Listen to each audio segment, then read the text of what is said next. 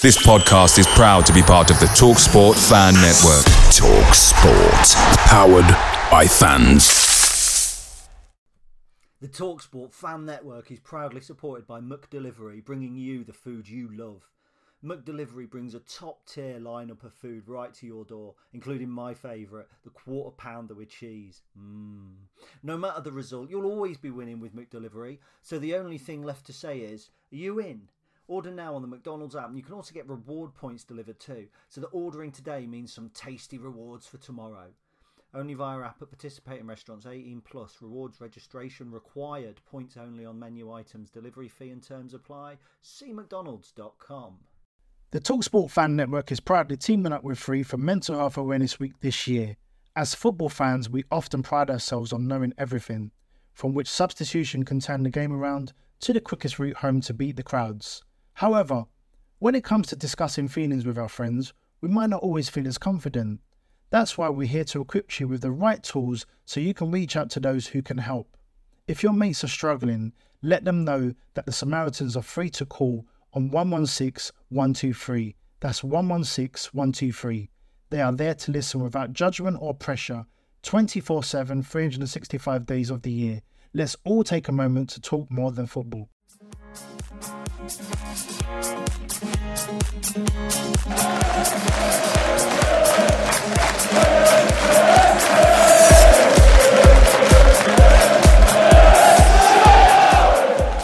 Hello guys, and welcome to episode number 46 of the Stacey West podcast. I am Ben as always, and Gary is with me. Are you well, sir? I am well. I'm loving that new jingle. Oh no, wait, no. No, we don't have the new jingle yet. I mean, sorry. In fairness, you did actually send me the audio this week, so that's one step ahead of where we were last week. I'm the sort of person that will write out a massive long email, send it, and then realise I haven't put any attachments on it. So I can't really say too much. So no, mate, I'm very good. It's hard not to be at the moment, isn't it? We're in a permanent state of success as Lincoln City fans, and we have been for the last 3 years, which is phenomenal, really. Yeah, it's something of a golden era right now, which is... I had a text from someone the other day, and it just said, are you trying... does this feel like it's some sort of parallel universe at the moment? And the only thing I could respond with was, I don't know what's happened to the club, but it's fantastic. Well, I've forgotten when we were crap. I've forgotten what it's actually like to go into games not expecting to get something from it, and it's quite scary. Wow, yeah, that's a scary thought, really, when you think about it, because we've had so many years back to back of issues and on the pitch failures and off the pitch issues as well. It's a weird thing, but now we are currently sitting second in League One. I mean, yes, we're only 2 games into the season, and it's stupid to look at a league table at this point in the season. But words right out of my mouth, as Meatloaf said. you could easily say, this is the highest spot we've been in God knows how long in the league, and it's accurate, although it's accurate with a massive great asterisk next to it. So.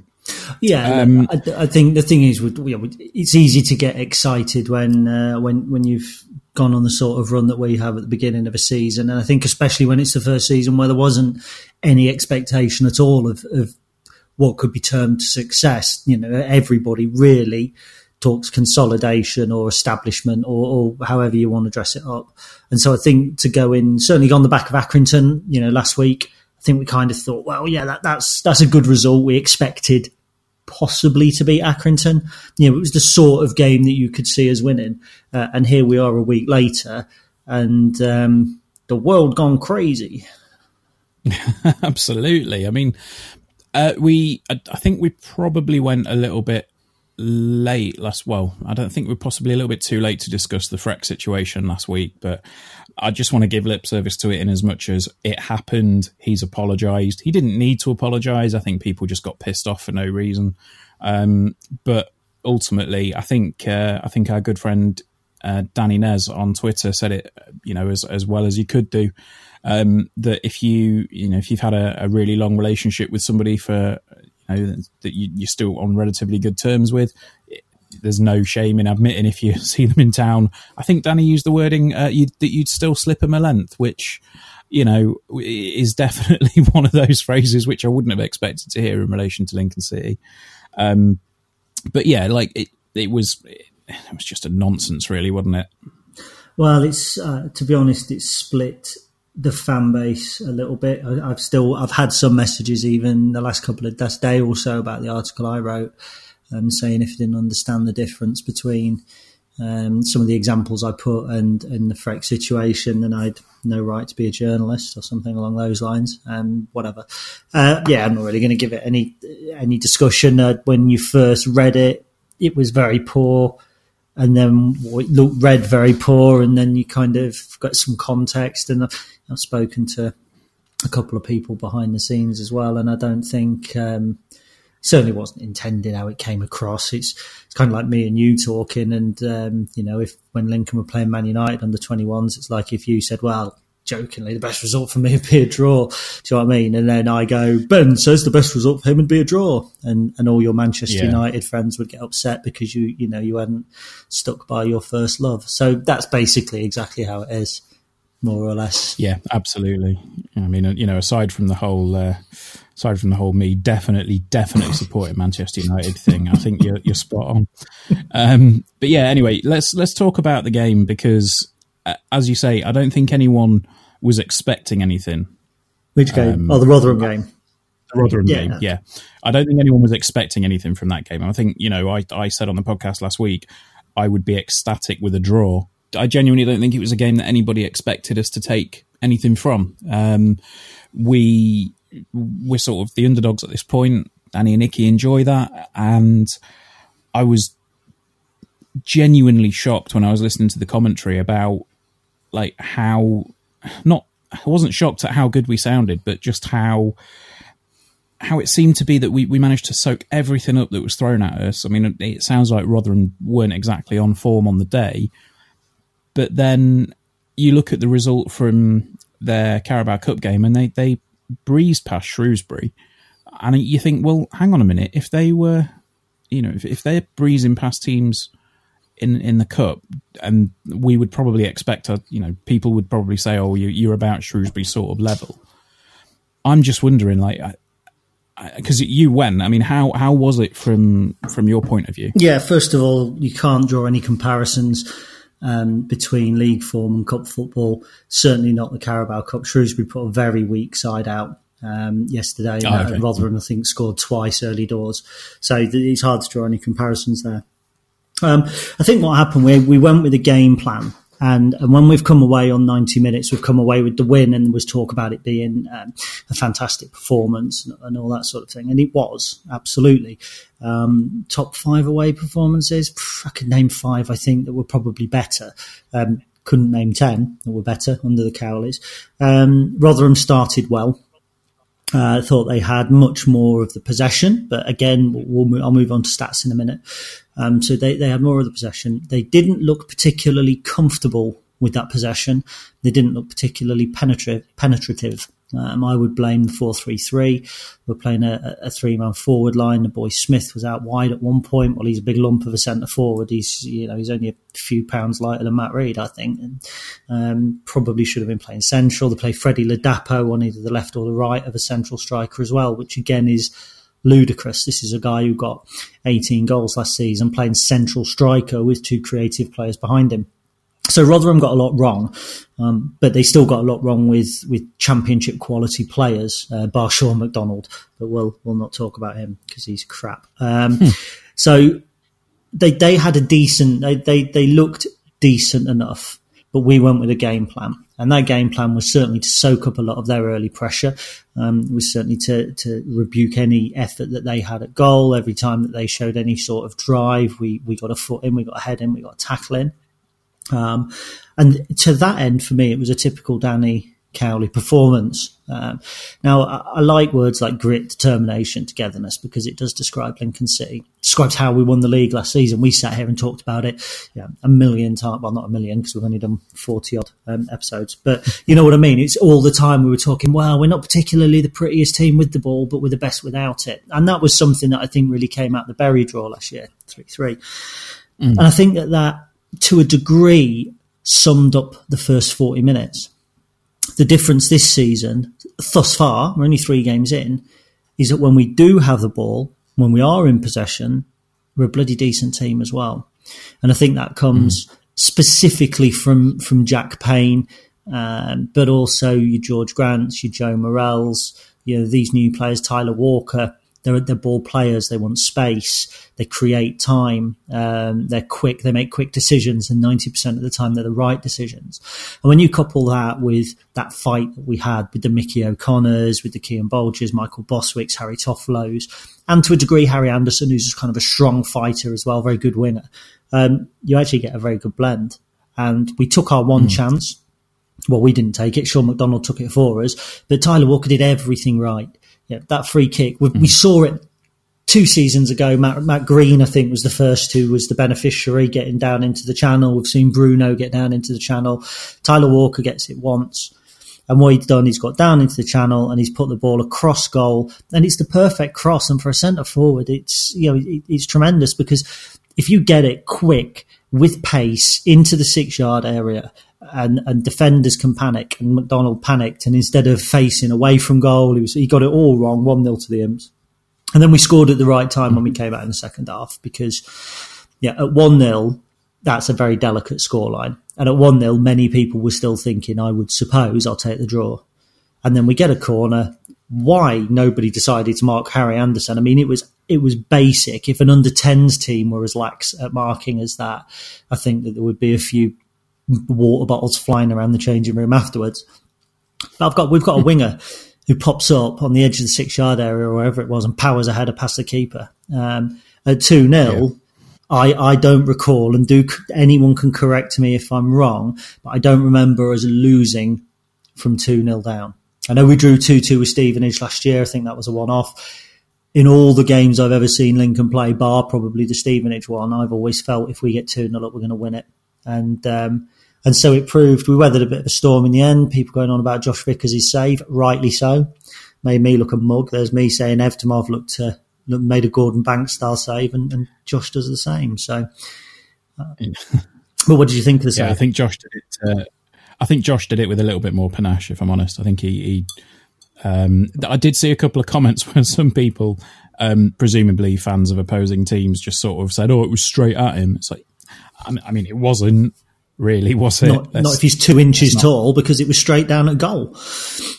He had to get down and scoop it up. Exactly. And the thing is, you've still got to get it away from goal. And for me, it's not just how he's got to it. It's not particularly how close he is to it.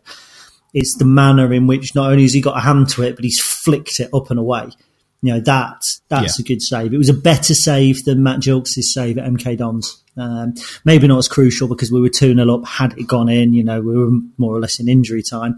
But it was still a fantastic save. And, for us to keep 2 clean sheets in the league against a team like Accrington who, do create chances, and then a team like Rotherham who surprisingly had a more direct approach than I thought they might in the second half. I had them down as a footballing team, and to be fair, they got frustrated, and you could see it all over the pitch, and it's not particularly evident in the highlights, but 1 or 2 of their tackles that they got booked for were just angry tackles because things weren't going their way, and they started misplacing passes, and they were getting angry, and we did what we do because we can shit ours with the best of them. And if we want to kill time, we want to put the ball out for a throw in, and we want to take our time over our set pieces, we can make it look like we're trying to get on with the game, and we don't. And we did. We killed the game from 55 minutes. It wasn't a fantastic contest, but it doesn't need to be, does it? You win 2-0. As you say, we're top of the league after 2 points, 2 games rather, which means nothing at all, but it's still nice, isn't it? Yeah, it's... from where I was sat, we were listening to it at home, and it just sounded like it was and I did call it last week. Actually, I did say, and you said no, we won't. And I said it was, we would go there and we'd do what Lincoln do. And I think it was definitely, it was really, really pleasing to listen to, because it was just one of those performances when at the end of it, everybody to a man sounded like they had a really, really good game. And from what I understand, it was really hard to pick a man of the match as well. But I know you went with Kean Bolger for your man of the match, which if you'd have said to me a couple of weeks ago, by the way, yeah, Kean Bolger's going to get, a man of the match award throughout the whole season, let alone in 2 weeks' time, I probably would have said that you were, you're having me on. But by all accounts, he had an absolute stormer. Yeah, I like Kean. Nice guy. Interviewed him yesterday for the programme this Saturday, and it's a must-buy because he opens up a little bit about last season and the difficulties that he's faced. So it's that'll be well worth the read if you're at the game on Saturday. I just think that what we're seeing is probably what you could term the Tom Pett effect from last year, in that Tom arguably struggled for 6 months after signing in January. Found it hard to settle, and then had a pre-season and started last season like he'd been drinking rocket fuel. And I think he got a player of the month, didn't he, really early doors? And I think it's the same with Kean. And I think it's not necessarily footballers as a whole that struggle with a January move, because I think, we've seen plenty of examples where, for instance, Ilias Chair, who went into Stevenage 6-month loan in January, bang, revolutionised their season. So there was no trouble settling there. But I think with Lincoln, it's different. And I think that's because the level of detail that Danny and Nicky and the team put into preparation, I think the work that they do on an individual basis with the players, and I think a lot of the set pieces and a lot of the approaches actually take time to take in. I think that we are, and I'm not saying we're any more or less technical than certain teams. No, actually, yeah, balls, that is what I'm saying. I think that we probably are in the respect of the way that they prepare. I think it's harder for a player to settle in. I think it's like this might sound derogatory, but if you are a road sweeper, okay, and you go and you start sweeping roads with somebody else, within a day or two, you could probably pick it up. Whereas I think that if you're a lawyer, for instance, and you go to a new law firm, I think it takes longer for somebody to settle in. And I'm not calling Stevenage road sweepers and Lincoln lawyers. No, I am actually. Yeah, that is what I'm doing. But you see the point that I'm making. I think that we're a little bit more complicated behind the scenes, and I think that players do struggle. James Wilson struggled to settle after he first came and played his best football never. Lee Frecklington struggled to settle after he came first of all, and then played good football at the beginning of last season. So, it's interesting. Just a word on stats, actually, if you don't mind listening to my voice for a little bit longer. It was interesting because last night Steve Thompson was talking about stats, and he was saying, stats rule your life these days, don't they? And to a degree, he's right, isn't it? Because, they can tell you how tall you are, how heavy you are, how much you sweat, how much overweight you are, how much, how quick your heart beats, all that sort of stuff. And it's the same with football. It can tell you how many passes you've made, how many aerial duels, how many shots on goal, what your XG is. They even have now shot XG as well. So it can tell you how many shots you're expected to create during a game. But what it can't tell you, what stats don't tell you unless you really read it, is the sort of things that numbers can't tell you about yourself. They can't tell you how pretty you are, how friendly you are, how arrogant you are. Those things can't be demonstrated in numbers. It's the same with football, isn't it? So we look at the numbers from the Rotherham game. They had 17 shots with 3 on target. We had 3 with 3 on target. They played 100 passes more than we did. Their pass accuracy was 74.15. Ours was 64.45. So that doesn't tell you that we won 2-0, and it doesn't suggest to you that we were the better team, but we were the better team. And it's that something that's not quite there in the numbers, I think, that we got right on Saturday. Although when you actually look at it, we had more interceptions, we made more clearances, and we won more defensive duels than Rotherham. So the pattern's there if you look for it. Mm.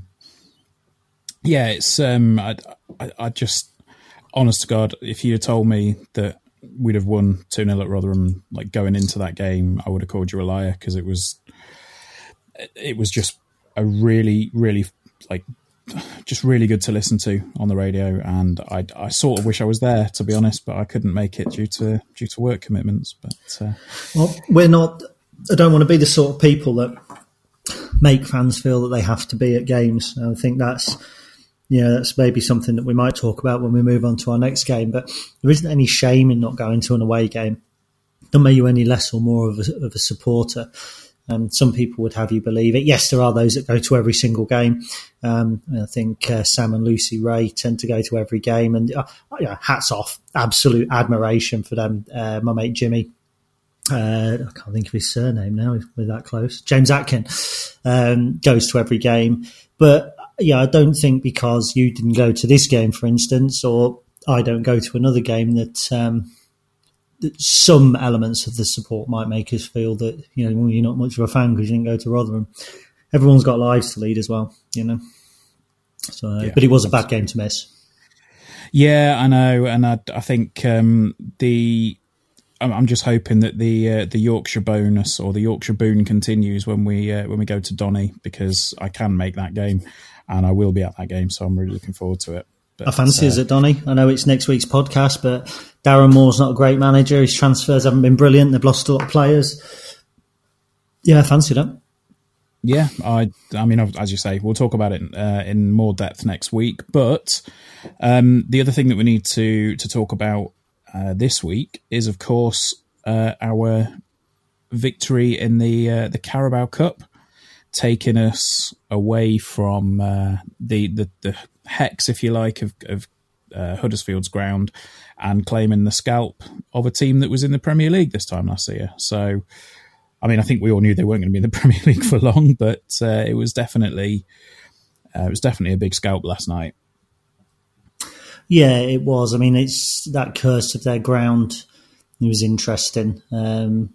We lost to Emily there on penalties, of course, in the FA Cup in 96, 97, I believe it was. Yeah. 97, 98.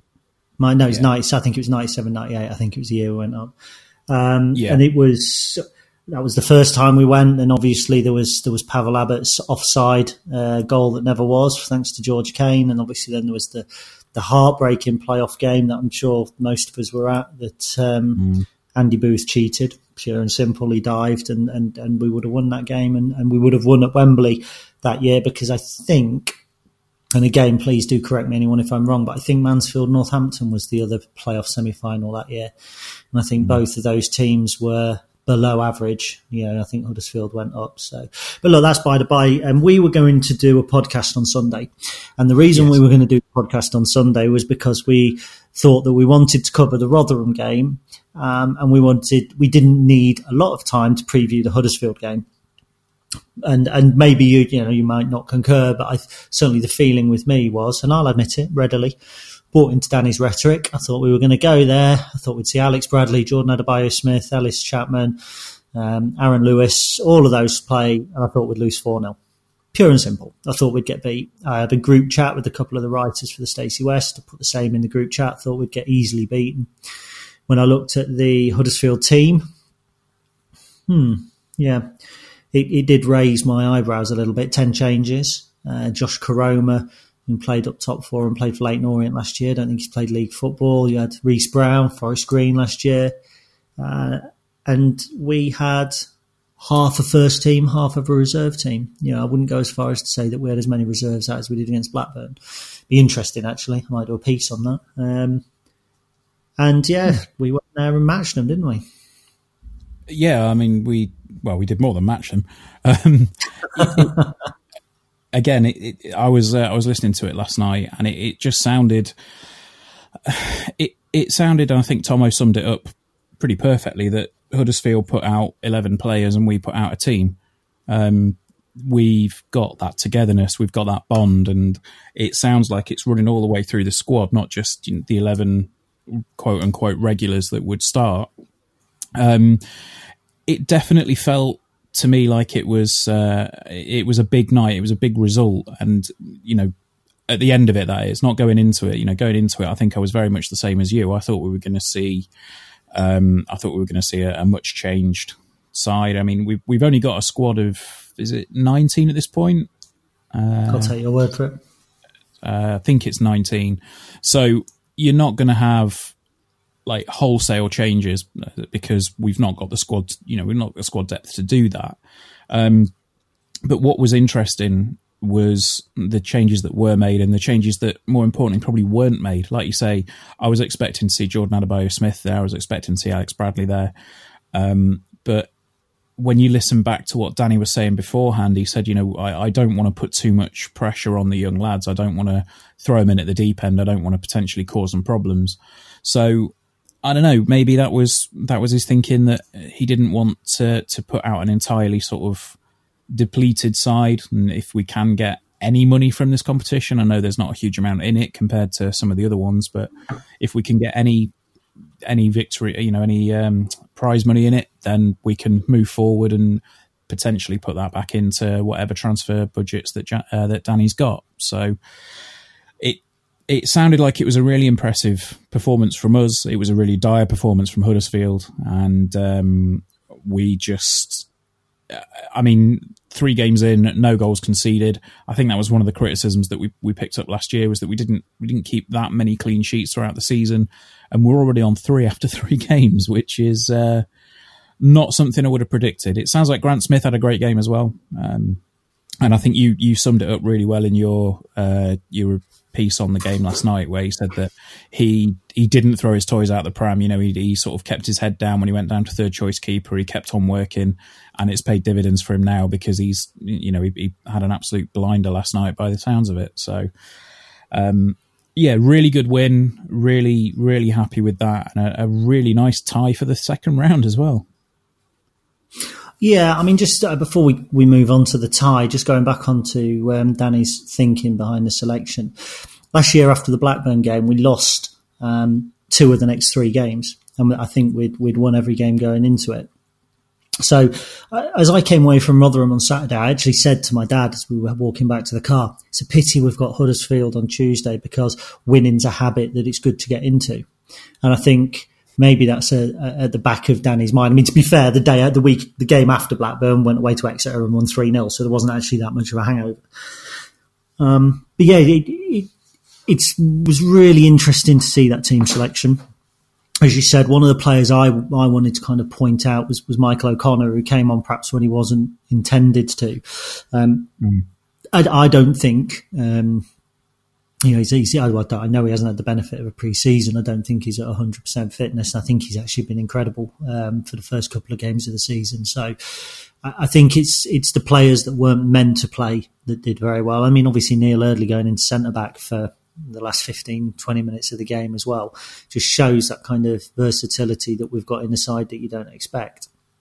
So nobody can predict the draw that we're going to get. So, we went away and won at Huddersfield. We could have then ended up going away to Grimsby or Macclesfield or something like that in the next round, or we could have got an equally as stinking draw. And what we actually got, if you look at it, was probably the very best draw that we could have got, bar perhaps Leeds or Newcastle, because the draw is obviously regionalised. The big clubs don't come into it, who are the ones that are in Europe. So no Manchester United, no Liverpool, no Manchester City. So outside of those, you're looking at Everton as probably the next team down. They used to be in the so-called Big Five. Newcastle and Leeds would always be big games purely by their fan base and the nature of the club. But certainly the biggest game that we could get, and that's before you even consider Clive Nates's links with Everton as well. And before you consider, the FA Cup tie. So it is a phenomenal draw. In itself is reward enough for putting some of our players on the line, because it's a full house. Let's face it, Macclesfield went away and they beat Blackpool yesterday. Superb result for them, beating a team one division above, which is arguably all we've done. Ours had just dropped out of the Premier League. So they had a great result, and they've been rewarded with an away trip to Grimsby, which is incredibly disappointing, isn't it? There's no parallel I can think of that you go away and you get this fantastic result, and then someone rings you up and says your reward is a away trip to Grimsby Town. Oh yeah, cheers, thanks for that. It's like when you get that email from the lottery that says you've won, and then you click on it. It's like you've won £1, or you've won You've won £3.20 in your syndicate offer. God, you've won another go on the lottery, which you know full well you will win nothing at all from. Oh, thanks for that. Yeah, that's brilliant. I'll keep an eye out for that on the draw. Cheers. So, but no, we've got a great draw, an absolutely fantastic draw. And I know people have already commented on Facebook, but to see, and we'll take the under-21 bit out, Lincoln City's game with Manchester United has been cancelled on the 27th because of the cup tie with Everton. Wow, it certainly makes a difference from Salisbury and Welling, doesn't it? Yeah. And it might actually work well because it pushes our EFL Trophy games back a little bit. And I still think Danny will be looking to do well in those. And I think some of our younger players will be hungry by the time we get to that. I don't expect us to get past Everton because I expect Danny to do what he did last night with Huddersfield, and that's play some fringe players. But then you don't know. I've given up trying to second guess the boss, to be honest. Yeah, absolutely. It's going to be a great night, and I think this is where, obviously, when we went away to Everton, we put a really strong side together, and I think, to be fair, I think we matched Everton for large parts of that game. I think the two quick goals took us by surprise, and we found it difficult to get into it after that. But I don't think we matched them. I think we answered their questions. They had much more possession and much more ability, but we did what we do, and I think that's crucial. Difference here, of course, is it will be likely a weakened Everton side. They're not. Certainly, depending on how their Premier League season's going, it will be a mixture of their reserves and maybe some of their younger players as well as the odd first teamer. And we know what happens when teams underestimate us, or certainly Burnley do, Brighton do, Ipswich do. So I'd be interested in that respect. And also, the key is going to take place before the transfer window shuts. So I wouldn't be surprised if that. I know in terms of budgeting, you can budget for that income anyway, but wouldn't be surprised if it doesn't allow us to bring in at least one more loan player. And it's a great opportunity to have Everton over to us, and they can have a little look at our facilities, and if they've got any young players, this relationship that seems to be building up between the two clubs might actually lead us to pick up an Everton youngster. And let's face it wouldn't hurt to have another winger or another central defender or something like that on our books. So, it can only be a good thing. And unfortunately, I've got to confess to Comrade Needham, who I'm sure will love it when he listens to this, that playing the real Everton at Sincil Bank is far more lucrative and enticing than playing Manchester United under-21s. However, the Manchester United under-21 game will still have commercial value. It will still attract some supporters to the ground who perhaps don't normally go to Sincil Bank. That competition for me does still have value. We won't get to Wembley in the Carabao Cup. I do think there's an outside chance that we could in the EFL Trophy. So, what's it called now? Leasing.com. Leasing.com Trophy. I mean, it's still a checker trade, isn't it? Yeah, it's a bit of a stigma, isn't it? It's like when it's like Kevin Lavelle will never be the actor Kevin Lavelle, will he? Always be Kevin from Coronation Street. And that's what Checker Trade Trophy is. Checker Trade. I don't even know what Checker Trade do. I assume it's some sort of comparison website. I don't know. They'll always be. I think it's like some sort of like if you're registered with Checker Trade as a builder, then they can like verify your work or something. Yeah, for me, it'll always be they'll always be the company that sponsored the competition that everybody hated, except those that won it. That's fair. I mean, you say about the name. It's a bit like is it Jason Biggs? If you say who's Jason Biggs, and then you go, oh yeah, the guy that stuck his bits in a pie in American Pie. It's him. So it's always going to be that guy. Yeah. Except he was also famous for playing himself. He was going to play Bluntman and Chronic in the Jay and Silent Bob movie. I don't know if you ever saw that. I love Jay and Silent Bob. Yeah, that's where I got that joke from as well. Yeah. Oh, well, yeah, of course it is. Yeah, and that's the actual scene I'm thinking of as well. So, but yeah, anyway, look, fantastic draw for the club. Phenomenal night. Despite the cup run, this is actually the first time that a Premier League team, and do correct me if I'm wrong, have been to Sincil Bank in competition since, I believe, the mid-90s. I was going to say, would it be it would either be Southampton or Sunderland. I can't remember if Sunderland were Premier League when they came up. No, Sunderland weren't. I thought it was. Yeah, I actually thought it was Crystal Palace. The Crystal Palace might have been before that. I mean, obviously we've played away. We played away at Fulham. Obviously we played away at Burnley. Yes. Yeah, no, you might actually be right thinking about it. It might actually have been Southampton in the replay because they were Premier League, weren't they, at the time? So, maybe I'm thinking about the time we beat. Was that the year? Go on. I was going to say, was that the year after we beat Man City? No, or was that the same cup we run? beat Man City to earn the tie away at the Dell and drew 2-2, didn't we? And got the That's it, yeah. Got the replay, and that would be 96. And we haven't played. Crystal Palace was before that. I'm thinking of Palace being the last top flight team that we beat at Sincil Bank. I think we beat them 1-0 and then went to their place. Was drawing 0-0, and then Gary Willard, the referee, decided that he wanted to play until Palace scored. 97 minutes. Well, wouldn't that have been Man City? Sorry? Man City would have been the last Premier League team we beat, wouldn't it? Man City were in the Championship when we beat them.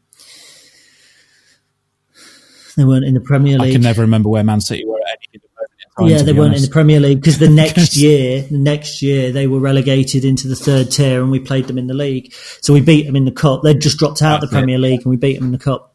Yeah. Yeah, that sounds about right, yeah. So we will move on to previewing Southend. And I'm assuming that Gary has done a hell of a lot more preparation than I have, as he normally tends to do. Yeah, I mean, what's your preparation, that bit before we started recording where you asked me if the last time we played them was the playoff final? Pretty much, yeah. That was yeah. And to be fair, you weren't far off. I think there was only the once afterwards, wasn't there? And it wasn't memorable. What I do remember about that one game before we go into it was Scott Spencer, and I don't know if you remember him, but Scott Spencer looked like Screech from Saved by the Bell, and he'd been at Southend and they'd got rid of him and he'd come to play for his big friend Steve Tilson. And I remember there was this big build-up that he desperately wanted to score against Southend, and I think we won that game 2-1, and he came on and had a great chance in the last minute and missed it. And I just remember looking at him and just thinking, do you know, if I ever get my chance of my dream, I don't want to do a Screech. He had this stupid hair. And then the next year or two he moved to Hyde, and I think he scored like 25 goals for him. Even playing against us. So yeah, you found your level, and at the time, sadly, so would we. Yeah, I have done a bit of research on Southend. I mean, the one bit that you don't really need to research in order to know is that they've lost 2 games already this season, and that's a dangerous situation for us to be in because they've lost 2, we've won 2. They've conceded 4, we've conceded none. Okay, they won in the cup last night, but it was against Stevenage, so they're playing a team below them. They were 1-0 down for a long while, relied on a kid called Charlie Kelman to come on and score a brace, who we'll touch upon in a minute. But we shouldn't be underestimating Southend. Okay, they lost 3-1 to Blackpool this weekend. Blackpool are obviously the team that are technically top of the league, although the table doesn't matter at the moment. But they actually had 16 shots with 4 on target, Southend, and Blackpool had 7 with 3 on target. So they're having their chances. The problem that you've got is that they haven't been able to really invest in centre forwards as such. And so they swapping between the likes of Manton, Simon Cox, Humphrey, Theo Robinson as well is there. I think Theo started for them. And Charlie Kelman's been coming on and off the bench. So they haven't settled on anybody up top at the moment. And there's a massive clamour for Kelman to partner Simon Cox this weekend. Cox has obviously been around, very experienced. Charlie Kelman's a player that West Ham have allegedly been watching. Announced himself on the scene by scoring from inside his own half last season, and then has kind of drifted in and out. And the side came on last night, scored a header, and then scored a tremendous second goal. I think that there's a very strong likelihood that he might start. Because the manager there, Kevin Bond, I think is already under a little bit of pressure, and they've not got an awful lot of money. They've just sold Drew Yearwood, who was one player who had come through the ranks with them, and he looked to be a really, really exciting prospect. But he's now moved on as well. So it's going to be an interesting game. I have picked out a key player, as you probably realised that I would, Ben, quite right, while I was just eating my chicken and chips for my dinner. Sorry if he's listening to this. Sorry, no, my tuna salad for dinner. One player they have signed that's really interesting is Mark Milligan. Mm-hmm. Mark Milligan has been capped 70 or 80 times for Australia. He's 34 years old. He's playing in front of their back four. If you look at his heat map, you can quite clearly see where he plays because it doesn't extend any further than this little circle in front of the back four, maybe occasionally drifting off to the right when he played on the right centre midfield. They played a 3-5-2 against Blackpool, so he played on the kind of the right of the holding midfield. And they played a 4-4-2 against Coventry, where he played a traditional holding midfield role. Now, he is a passer of the ball. He has made more passes in League One this season, okay, it's only over 2 games, than any other player. And this is Southend United, who have lost twice. So he's a distributor. 89.9% pass accuracy, which over a couple of games, that's good. It's not in the top 5. I don't even think it's in the top 10 in the league at the moment. Interestingly, Alex Woodyard is the 3rd most accurate passer of the ball in our division at the moment. But Mark Milligan, he's also made 84% pass accuracy into the final third. And over 2 games, he's passed the ball 139 times. So we're not talking about a player that just passes sideways. He's not making lateral passes. He's not making backward passes. He's looking forward. And I think it would be dangerous to look at Southend with their results that they've had, with the resources that they have, and think this is a game we should be winning. There are no games in League One that Lincoln City should be winning. Not in reality, not at this stage of the season. When you're 10, 15, 20 games in and teams have established form and teams have established a hierarchy, then maybe so. So if this was 20 games in and Southend were 4th from bottom and we were 3rd, then it's a game we should be winning. When you're 2 games in, nothing has been settled at all. Coventry only just beat them 1-0. Coventry are a decent side, expecting to be up there in the playoffs. And as we've proven, okay, Blackpool won 3-1, but Southend actually weren't completely out of the game either. So it's going to be a fascinating tie. Having said all of that, I think we'll win, but I don't think that we'll expect it. And Kian, again, in the programme interview, if you get a chance to read it, makes some interesting comments about preparation for games like this and how, well, not interesting comments, opposed to standard comments, about how it makes absolutely no difference whatsoever. Yeah, it's. I think you're right when you say it's one that we shouldn't expect to win. I think the expectation is it shouldn't really be there at any stage of the season unless, like you say, we are with probably 3rd or wherever. But we are really in the unknown at this point. This is, we haven't been at this level for 20 years. We've not really been privy to a lot of these teams. I think some of the teams that we played in League 2 had been in the National League. They had been, kind of in and around us previously. Although, yes, obviously players change and managers change and all the rest of it. But this league at the moment is a bit of an unknown. And like you say, I think we played Southend twice in the past 15 years or so.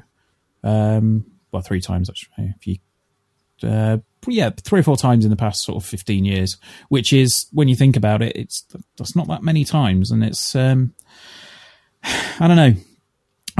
I'm kind of expecting us to do more of the same, to be honest. I think we'll see a decent... Do you reckon we'll see any changes? Because I personally don't, in terms of the lineup.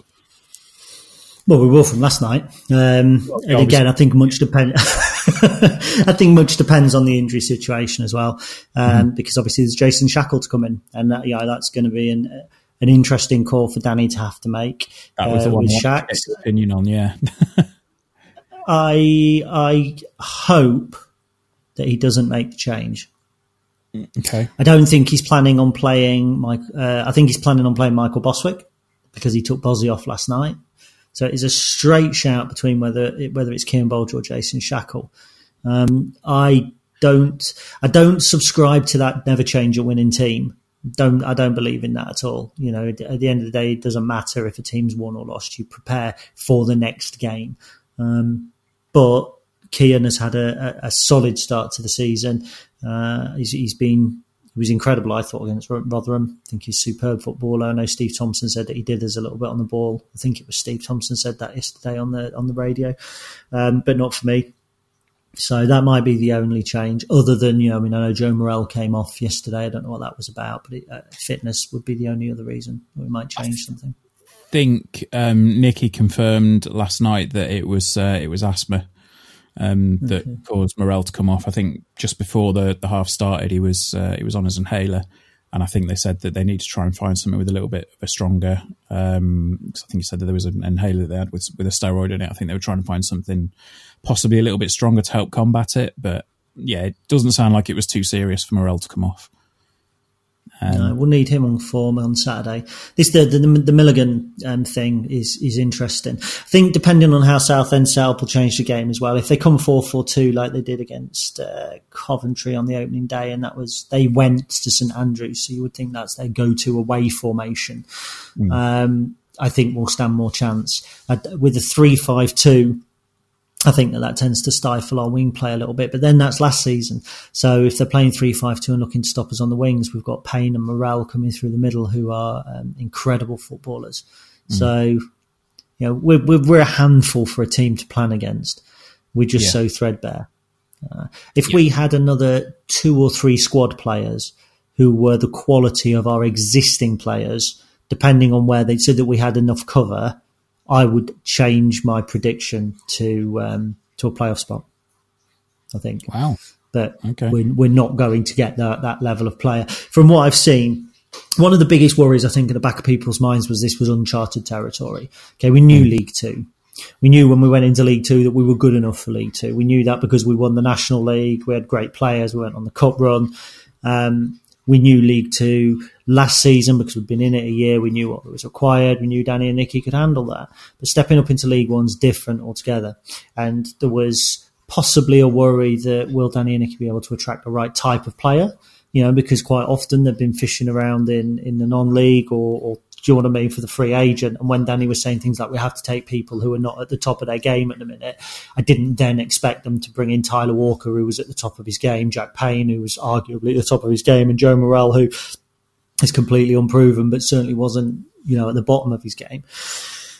So for me, Danny and Nicky have proven, or the staff have proven very quickly that they're League One quality. They have no problem in stepping up. Football is a game that behind the scenes is the same whatever level you play. If you've got the right attention to detail and the right tactical approach, you're as good as you need to be. It was always about the players, and for me, that they're executing the plans more precisely than we were at the end of last season. I fear for Tom Pett coming back in the side. I think he's going to be cover and little more. No disrespect, I like Tom. Can't see Tom Pett dislodging either Jack Payne or Joe Morrell. No, it's going to be interesting. I mean, the thing is, I think Tom Pett's going to be. He's probably going to be one of those players that will come in probably, I don't know, sort of January, February sort of time, and maybe sort of play the first 45, 60 minutes, and then kind of help help wear down the opposition. Not that he's the kind of player that would, he's not like a Michael O'Connor or something like that, where he's going to get stuck into them, but he'll sort of make sure that they're relatively kind of worn out to the point where you can bring Jack Payne and Joe Morrell on and really, really tear them apart with their pace and the skill that they've got towards the last half an hour or so. I can see that happening, but I don't know. Yeah, I can't. If Jack Payne and Joe Morrell are fit, they start. Simple. I think Tom will be cover for those areas. It's probably Joe Morrell more than anything, because Jack Payne's kind of the Shea McCartan figure, let's say, and Tom Pett didn't replace Shea last year. Tom was that kind of forward-thinking midfielder against the Michael O'Connor or the Mark O'Hara type. So, much will depend on that. But Joe Morrell's such a good footballer. And he puts the tackle in. You can see that he's got that under 21 international ability, and that don't take anything away from Tom. Tom's a nice footballer, and this sort of passing game might suit him more, with the players around him looking for the more intelligent runs, because he's a very intelligent footballer as well. But to have those players fit, when you think if Tom was fit and Shax was not suspended last night, There's two sort of key players, two key individuals that would have boosted the squad. So, we need 2 or 3. I don't think we'll get 2 or 3, but we do need them. But if we got 2 or 3 that were the level of Grant, Morrell, Payne, Harry Anderson, Bozzy, that sort of thing, yeah, we'd be a top 6 proposition. We would. Fair enough. There we go. And hopefully, as you suggested, the Everton game might give us that little bit of a springboard to maybe dip our toes into the loan market before the window shuts. I would like to see that. I think. Sorry, go on. I was just saying, not to the level of George Grant, Tyler Walker. Not to that sort of level. It will allow us to bring in I don't know. I can't think of a player from last season, because obviously Danny Rowe was a very good player who came in. Mark O'Hara was. Maybe it will allow us to bring in a Lee Angle or a Jordan Roberts type who have got the ability but won't really get a kick. And that's the danger, you see. That's the problem with having a big squad, because you have a big squad and then those players don't get a run out and you get that squad disharmony. And part of our success has been that kind of living on the seat of our pants, hasn't it? I think. Yeah. Yeah, it's a fine balancing act. You're only ever one injury away from it backfiring. But as Jordan Roberts and Lee Angle proved last year, you're only a good run away from fans going, why have we wasted money on them? Yeah. And it's interesting. It's interesting. It's exciting times, Ben. We're fighting at the right end of the league and we're doing the right things on the field. And if things do go wrong, inevitably there will be criticism. But I don't think there would be any criticism from people who understood the aspects behind the scenes. Absolutely. And I think it's quite telling to me that we're not, we're already sort of not looking over our shoulder at the wrong end of the league. I don't think we've seen anything in the past, 3 games if you've seen all 3, or for myself, I've not seen anything in the Accrington game, and I've not heard anything from the other 2 games that would suggest that we're going to be battling it out at the wrong end of the table come the end of the season. So absolutely not. Yeah, there you go. So I think it's probably a good spot to wrap it up for the week. Is there anything you need to plug before we go? 2 things I want to ask. First of all, how many likes do you have to get on a tweet for it to be classed as going viral? 10,000 is the official figure. Okay, forget that then. Next up, I've got 416 likes, and Lyle Taylor, the Charlton Athletic forward, is one of them, and that's the most exposure I've ever had online. I'm quite excited by it in a sad of way. Is that the Salford one? That's the Salford one, yeah. And to be honest, as soon as I constructed it, the intention was for that to happen. So there we go. No, the one thing I'd like to plug, and it's not on my behalf, is the Sinsel Food Bank. You can donate to the Sinsel Food Bank this weekend at the game. On your way to the game, please stop and pick up a tin of something. Charlie's got his ball stuck under the bloody sofa again. Please stop and pick up a tin of something and donate it to somebody less fortunate than you. Absolutely, yeah. But right, I don't have anything to plug this week, but I will wrap it up so that Gary can free the ball from the bottom of the sofa and keep Charlie happy. All right, we'll see you guys next week. He's doing it for attention. See you later, chaps. See you. Bye-bye. Cheers, bye.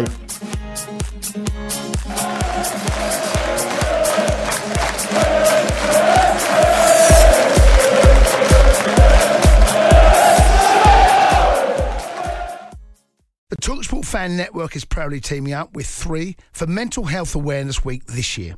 Beyond the pitch, beyond the results, we're here to connect fans, getting them to embrace the highs and lows of supporting your club, because we're not just fans, we're a team. With 2 in 3 football fans having struggled with their mental health, we understand that life off the pitch can present its own challenges.